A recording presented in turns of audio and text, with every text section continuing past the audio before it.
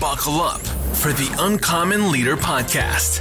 Just friends hanging out and breaking down leadership challenges and unwrapping techniques that can be applied to make a difference. A fun look at what is possible if we lead in an uncommon way. An invitation to be the champion we were created to be. Not your typical leadership podcast. Welcome back for another episode of the Best of the Uncommon Leader Podcast, where I take a listen back on the last 5 episodes and choose some of the top uncommon responses that I hope add value for you. I had a really diverse and fun set of interviews with a pastor, a neurologist, an engineer, an executive coach, and a personal trainer over the last 5 episodes, all of them uncommon in their own respects. So let's take a listen to some of the top responses that I had. In episode 6, I had pastor, friend, and character coach John Sharp, and I asked him if he had any suggestions for adults in influencing our youth who were really afraid that they didn't know what to say. He had a great response. Here's what he had.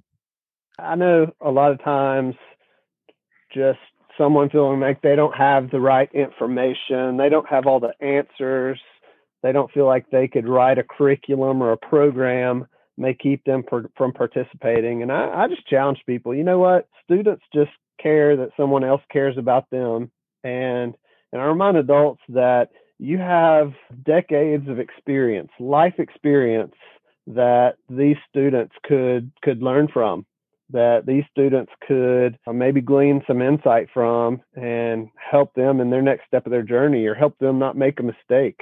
And it's really cool to be talking with a team and to think back of a moment in my athletic opportunities in high school, maybe a specific failure or a challenge, and how we overcame or what we learned, or maybe even reminding them that a loss of a game or a losing record in a season will not define you and your future. As a matter of fact, one of our pastors shared a couple of weeks ago in a message that our past failures don't determine our future potential.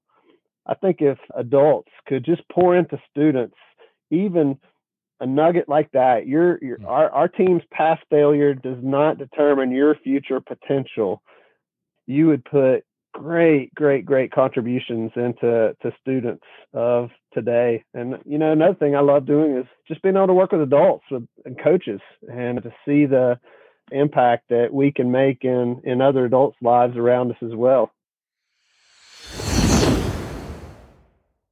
Episode 7 was a real gem with Dr. George Palma. Physicians are trained to be individuals, no doubt about it, but when they become leaders, they face challenges and they're not sure, they're not natural in terms of being leaders, and they aren't trained to do that very well, so it takes work on their part. No doubt Dr. Palma was challenged when he was asked to lead a large project, a very important project, that impacted patients, and he had to deal with a cross-functional team. I asked him what challenges he faced and how he overcame those challenges in implementing that large project, and here's what he had to say. Work on. I basically I basically had to learn how to accept other people's expertise. I was a board certified neurologist. I had so many years of education.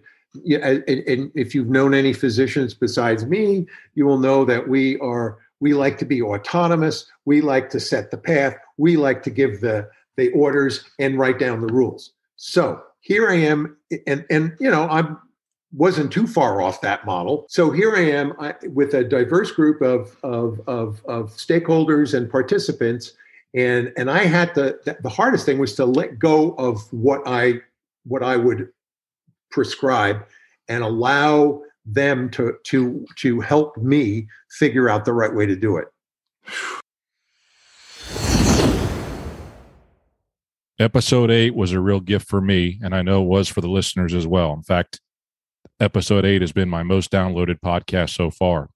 I had a chance to speak with my best friend, engineer turned uncommon leader, Dave Campbell. He talked about being intentional at not only developing himself, but also developing the members of his team and not relying on someone else or some other organization to train his leaders. I thought his response was truly uncommon.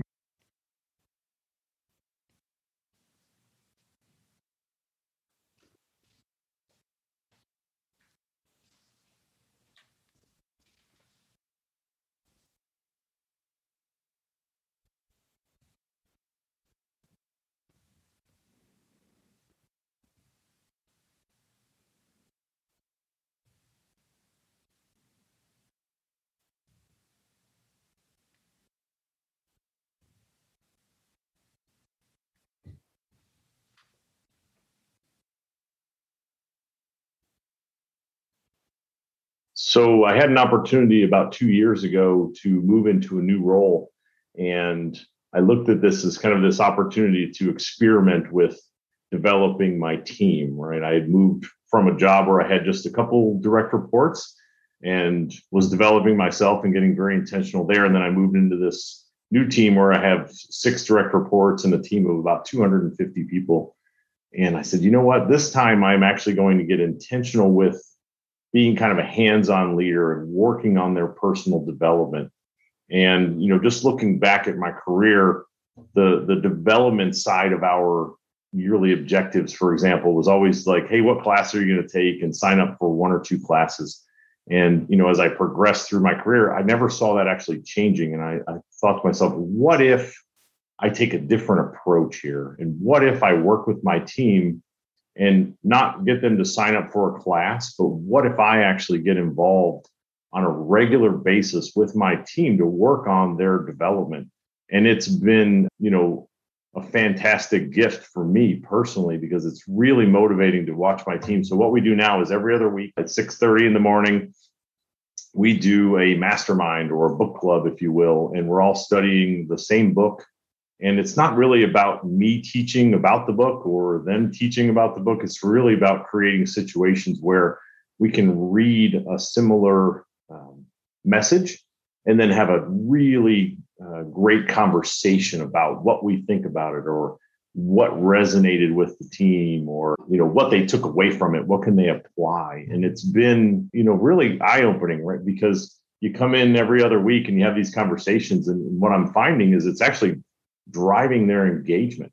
People are excited to come in and talk for an hour about something other than work necessarily. A lot of times our conversations head down a little bit of a personal path, or they head down all work, so it's just a wonderful opportunity for you to start out with what's foundational in leadership, and that's building relationships with your team, and then also help giving them some information that can help them develop on a personal level. And the feedback that I've gotten has exceeded any of my initial expectations. Like I said, it was a little bit of an experiment for me, but then as I start getting this feedback, wow, it's so fulfilling to hear someone say, I look forward to that class, or I'm taking what we're studying right now, especially in the Atomic Habits book that we're reviewing right now. This applies to me, or this is how it affected my family, or this is how I can do better at work. So, like I said at the beginning, it's kind of been a gift for me, because helping my team become better leaders is really rewarding. And then now what they're actually doing is they're doing the same thing with their teams. So this is really starting to grow exponentially, where you're getting the benefit of employee engagement, and you're driving this culture of continuous learning. And our company always talks about continuous improvement, and what a wonderful way to think about it and say, hey, what about continuous improvement of yourself? In episode 9, I was fortunate enough to get a chance to chat with Coach Bill Hart. Coach Bill has over 17,000 hours in the coach's seat and almost 20 years of experience, an executive coach with Building Champions, and now with Movement Mortgage. Coach Bill went all in during his conversation with me and finished with a powerful call to action. Let's hear what he had to say. I think it would say, slow down, get clear, work hard. I think right now, John, everybody that I'm connected with is running so hard. I think there's a lot of uncertainty and fear, obviously, in this strange time that we live in, this strange polarizing time that we live in. And one of the things that is very attractive to me right now, the thing I'm trying to coach my leaders on, is to set some time aside, and this because Raymond would have coached you on this, to get quiet, to turn the devices off, to just contemplate and listen.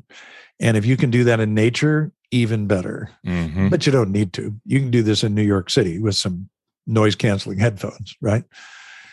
But I think that's number one. I think number one is to get quiet and listen.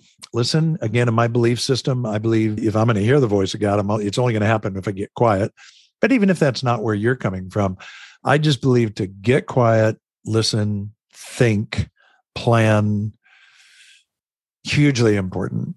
I think number two, getting clear and really understanding what your role looks like, what your responsibility is personally and professionally, getting really clear on the few things that have the biggest impact. One of the things, you must see this as a coach, but if you ask me day in, day out, what is one of the common themes that you see?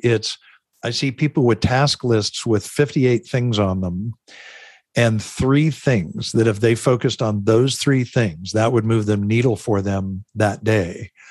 And the other 53, maybe they can be delegated, maybe they can be moved to a different day, but focusing on the things that really matter. And then the last one is to work hard. I think it's easy to kid ourselves that we're putting in a lot of hours.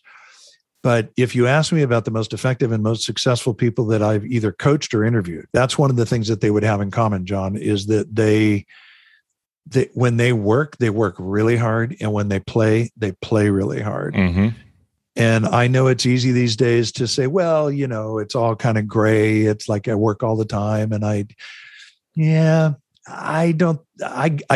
that. But what I'm saying is, like, when you're in, be all in, right? That's the name of my podcast. But when you're out, like, be all out. If you're on vacation, I would challenge you, why is your laptop on? Why is your phone on? Unless you're reading about some ruins that you want to go tour or something, or using Waze to navigate. But yeah, it can be done. I've coached plenty of 7-figure earners that shut it down when they're on vacation. And their contention is, you know what, if I lose something as a result of that, I probably didn't really have it anyway. In episode 10, I talked with my personal trainer, Margot Bellinger. I believe to be an effective leader, we have to be aware of our health and fitness for many reasons to be successful. For our own personal health, but also for the health of our teams, our families, and our communities as well. But it's the first step that leaders are nervous to take. And I asked Margot how she suggests people take that first step. Here's what she had to say. My advice is to just go do it. Just do it, right? Just do it. Nike can sponsor me. That would be fine. Yeah, it's a cliche. I mean, it is a cliche, however you look at it. But the fact is, you got to get in the arena. You have to do something. Pick the first weight up or whatever it's going to be. Walk the first mile, whatever you got to do. Exactly. So a story that kind of works with that is a week or 2 ago, there were 2 girls that were coming into my gym, and they were signing up for one of our fitness challenges promotions that we were doing.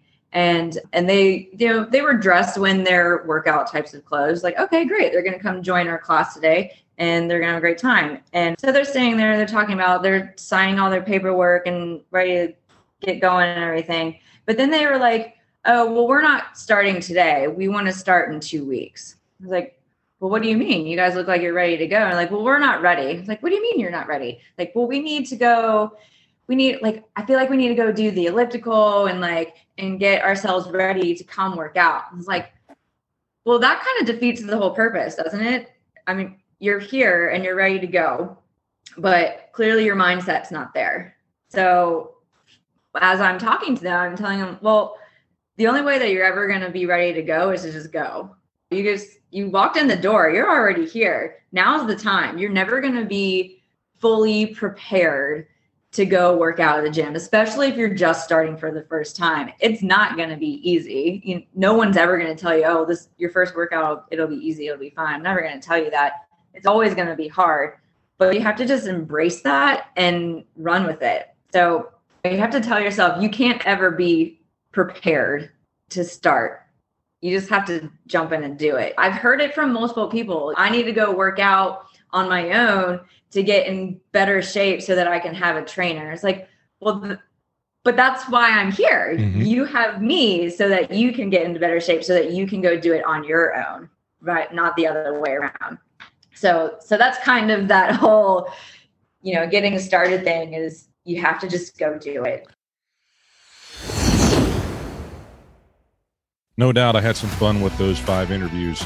And I know that as the podcast continues to grow with listeners, I also continue to grow and get better with some of the questions that I ask and some of the technology and sound and things like that. It's been quite a journey just in those 10 episodes so far that we've had with the podcast, but I've really had fun time doing it and looking forward to the next 10 and on and on. Do you want to hear the full episodes of those leaders that I talked to today? You can visit the podcast website at www.growingchampions.net/podcast for all the past episodes. You can also subscribe on your favorite platform to receive the weekly podcast when it comes out. Are you interested in being a guest or have a topic that you want to hear about? Email me, john@growingchampions.net.